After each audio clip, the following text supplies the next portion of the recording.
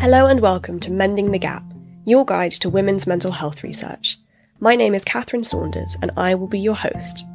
I'm a third-year PhD student at the section of Women's Mental Health at King's College London.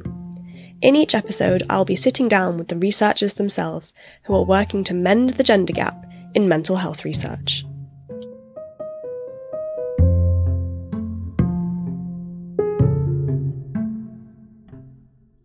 In this episode, we will hear from Dr. Claire Wilson, a psychiatrist and PhD student at the section of Women's Mental Health at King's College London.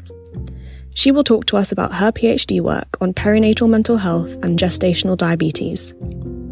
Claire is funded by an MRC Clinical Research Training Fellowship, and the study we talk about in this episode was published in Diabetic Medicine in 2019. The full reference can be found in the show notes.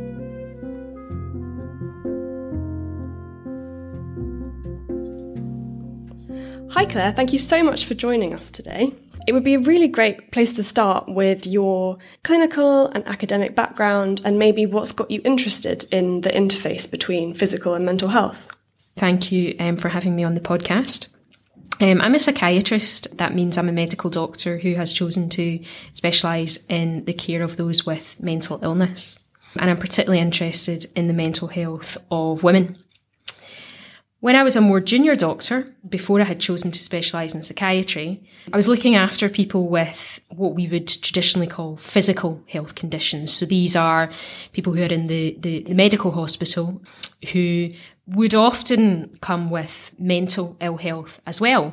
And so I often saw that as a junior doctor, but also later on as a psychiatrist, physical ill health, so those medical conditions presenting within my patient population, which was then those with mental illnesses. And so I became very aware of this interface from quite an early stage of my medical training. And I've always had this interest in research. And so I was keen to explore the physical mental health interface within my own area of practice, which is perinatal psychiatry. So that is the care of women experiencing mental ill health during pregnancy and up to 1 year postpartum. Is there a definition of the physical mental health interface? What does that phrase really mean? Yeah, so it essentially describes these close links that are seen between physical health and mental health.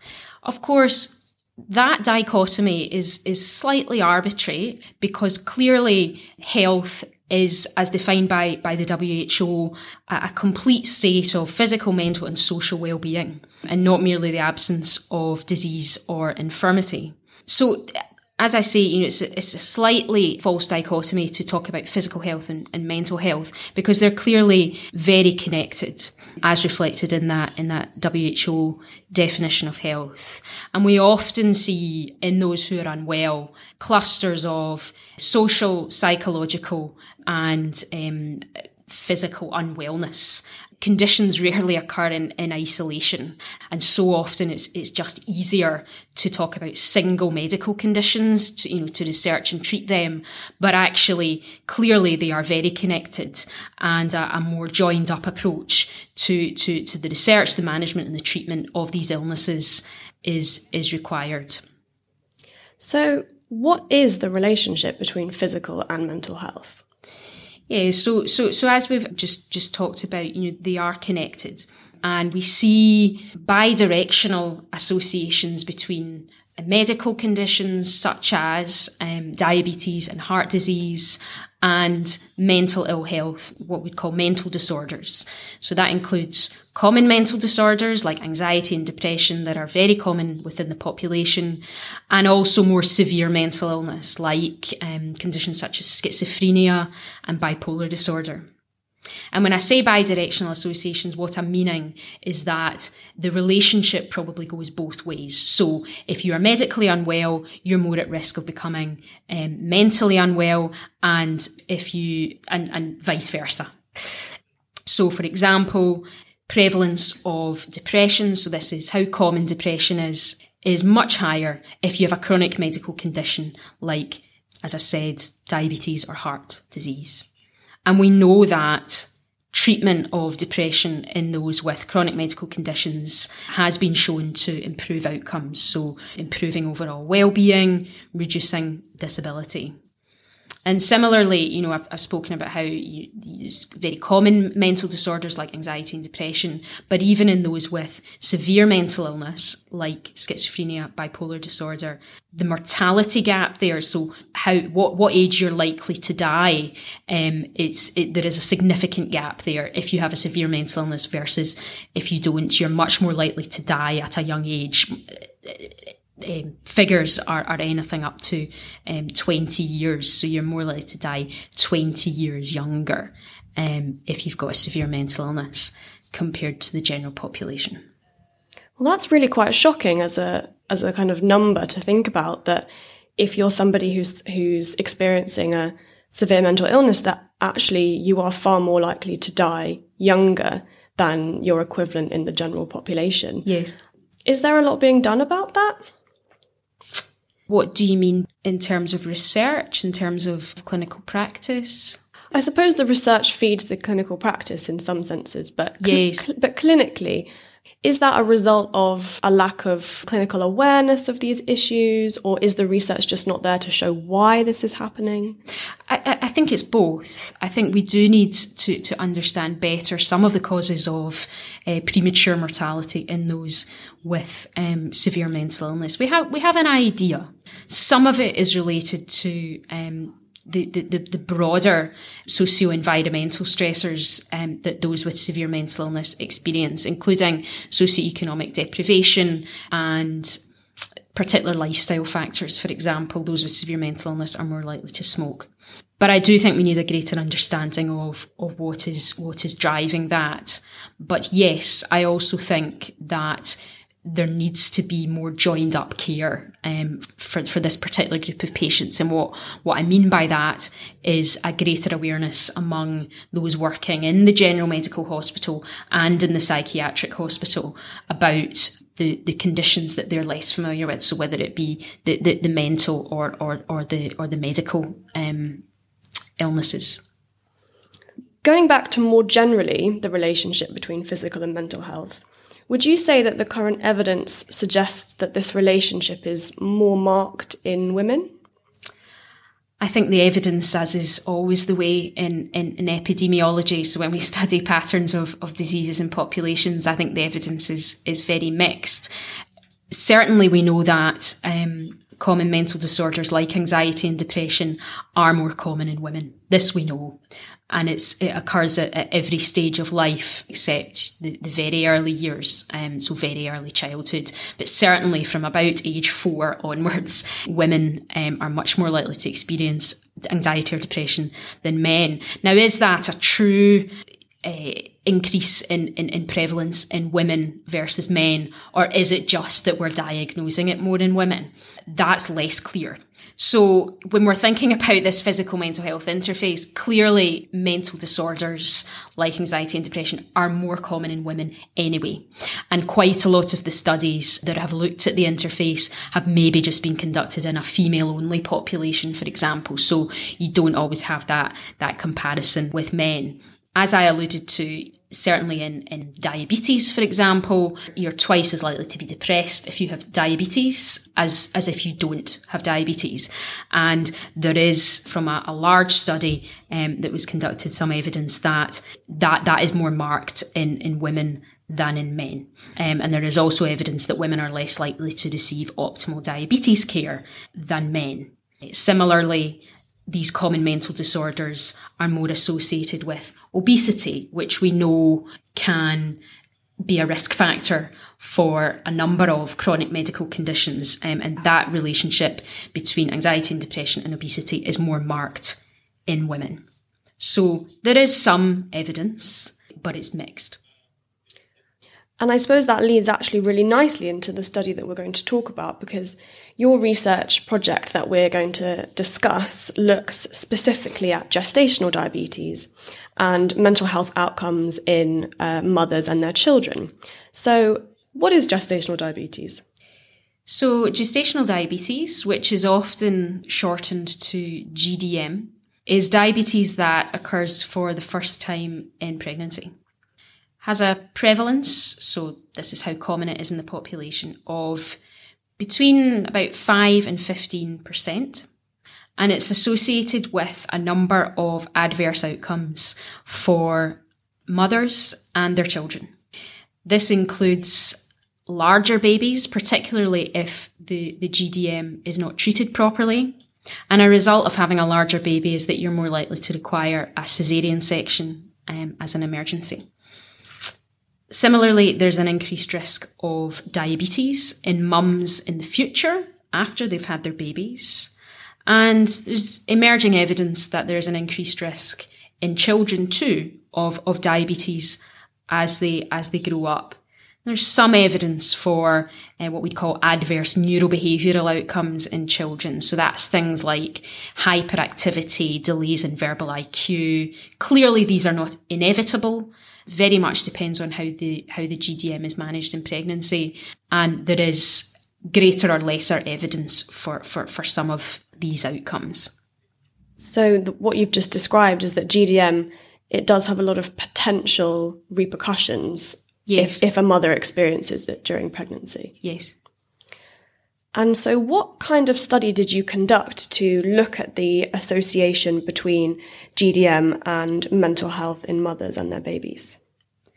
So given what we've seen in the non-pregnant diabetic population, I thought maybe there is this relationship between GDM and mental disorders in the perinatal period, so during pregnancy and up to 1 year postpartum. So what I did is what we call a systematic review. So this is just where we search far and wide across a range of sources for all literature pertaining to a specific area. So I was interested in what is the risk if you have GDM for experiencing a mental disorder during pregnancy or up to 1 year postpartum. And that includes all mental disorders, so depression, anxiety, psychotic disorders, eating disorders, all mental disorders. So you sort of cast out a net looking for all evidence in that area, and you looked to collate it.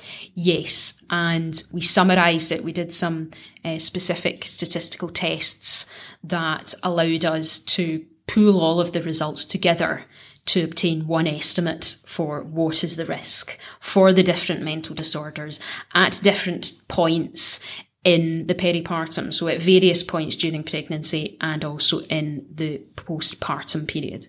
And what did you find? So we found that there was an increased risk of depression during pregnancy and up to 1 year following birth.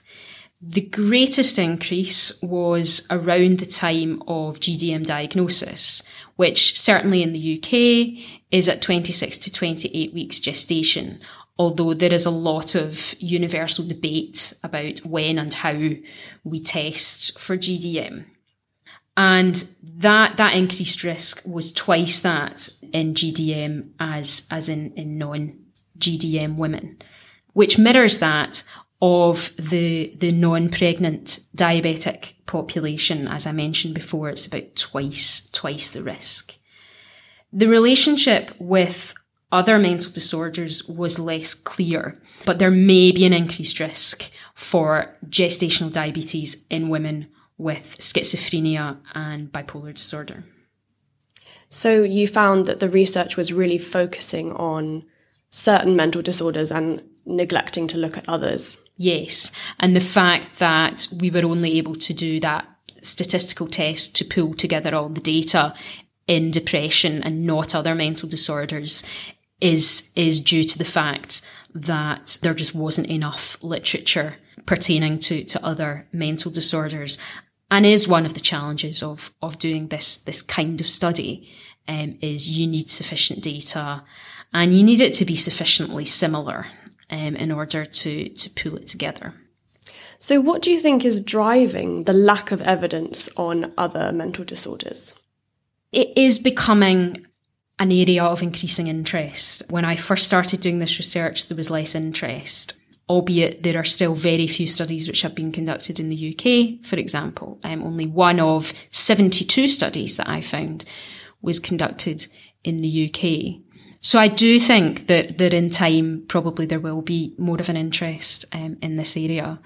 But I think it's also reflective of the fact that when we talk about perinatal mental health, we do often think about depression and less about other mental disorders, such as anxiety, for example. And so I think that the literature that I uncovered is really indicative of the field of perinatal mental health as a whole. I suppose that's one of the great things about doing a review and doing it systematically, is that you can really uncover these gaps that are being left. You can see where the spaces are that need to be filled by new and better research. Yes, and it drives our own research. So what are the implications of what you found in your review? So what we can conclude is that healthcare professionals certainly need to be aware of this increased risk in women with gestational diabetes. They may require extra support, and that applies to all healthcare professionals who are involved in the care of pregnant women. But what I would also say is that we talk about every contact counts. Pregnancy is an opportune time at which to detect problems, concerns that may have been there prior to pregnancy. This is often the first time that women are in their lives in contact with health services. It's one of the reasons that I work in this area, because it is an incredibly opportune time at which to support women. And also to coming back to, we've not talked much about this, but coming back to the fact that there are potentially adverse implications for children as well. This is an opportune time to intervene and potentially reduce adverse trajectories from becoming established in offspring. And so what I would say is that, yes, women with gestational diabetes are at an increased risk, but all pregnant women should be being asked about their mental health by healthcare professionals at every contact. There is various guidance for healthcare professionals about how to do that, including in the NICE clinical guidelines. So these are our main body of clinical guidelines in the UK, and they offer a lot of guidance around how we ask women about their mental health in the perinatal period. I think that's a really important and a really interesting point to raise about how pregnancy is potentially the first point of contact with healthcare that many women will ever have had. And also a little bit about what you were saying about intervening in things that may be pre-existing, but then in terms of the child outcomes, it's also to some extent potentially preventative. Yes. Yeah, that's really interesting. It is a window of opportunity. What might the next steps for exploring this association between gestational diabetes and mental health in mothers and their children be? Yes, so I'm interested in exploring this association in a UK population. As I alluded to, there's very little literature on that at the moment. And one of the other gaps in the literature that was revealed by the review that I conducted is that we don't have a great understanding of potential mechanisms for this association. So we're always keen to not only describe patterns of disease, but also risk factors and potential sources for intervention, as we've spoken about. And if we look at coming back again to think about the much bigger body of evidence on the association between depression and type 2 diabetes, so diabetes in the non-pregnant population, we know that the mechanisms for that relationship, like most associations in medicine, are biopsychosocial. So yes, there may be quite a number of biological mechanisms at play, such as inflammation, but there are also probably shared socio-environmental risk factors between gestational diabetes and mental disorders. And these are things like obesity, socioeconomic deprivation, all of which are amenable to intervention. So those are things that need to be looked at in future research and trying to kind of unpick this association. Yes, this is what I'm keen to explore in my future research. And I suppose this is a bigger question. How can physical and mental health care be effectively integrated during pregnancy? It's a great question. We've touched on this, I think, a little bit. This has been done much more in the non-pregnant population. I think there's quite a lot that we can learn from them. So, for example, one programme is the Mind Body programme at King's Health Partners. So King's Health Partners is a collaboration between King's College London and 3 local NHS trusts, Guy's and St Thomas's, King's College Hospital and South London and Maudsley. And it's aiming to really integrate the care that we provide for those with both physical and mental ill health. And it's skilling up the workforce who work with a range of conditions. So education of health professionals, improved identification and diagnosis of physical and mental ill health, which comes from education of the workforce, and developing common sets of outcome measures of both physical and mental health treatment.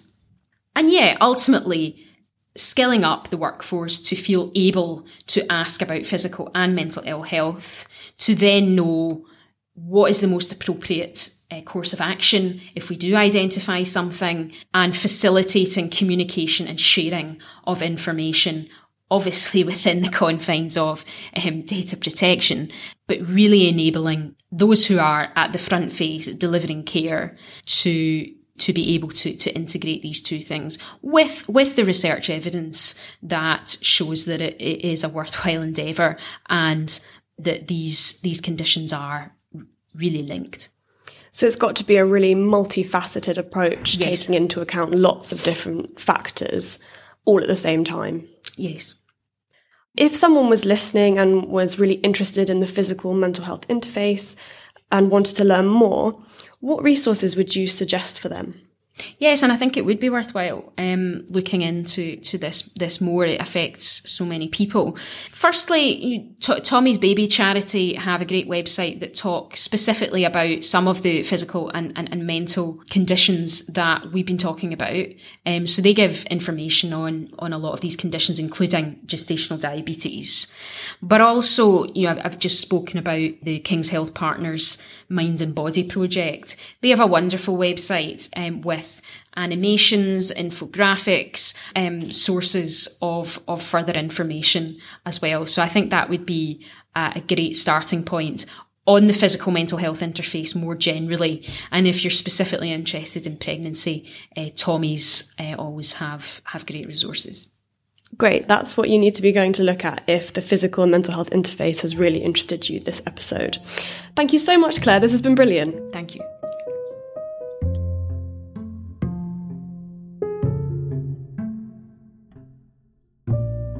So, there we have it. Our first episode exploring the physical mental health interface. Thank you to Claire for sitting down with me to talk about her research, and I wish her all the best for completing her PhD in the months to come. Please do rate and review, and be sure to subscribe so you never miss an episode. Follow us on Twitter. Our handle is @MendTheGapPod, and join the conversation using #MendingTheGap. We'll be back with a brand new episode very soon. In the meantime, stay well and stay safe. Thank you for listening.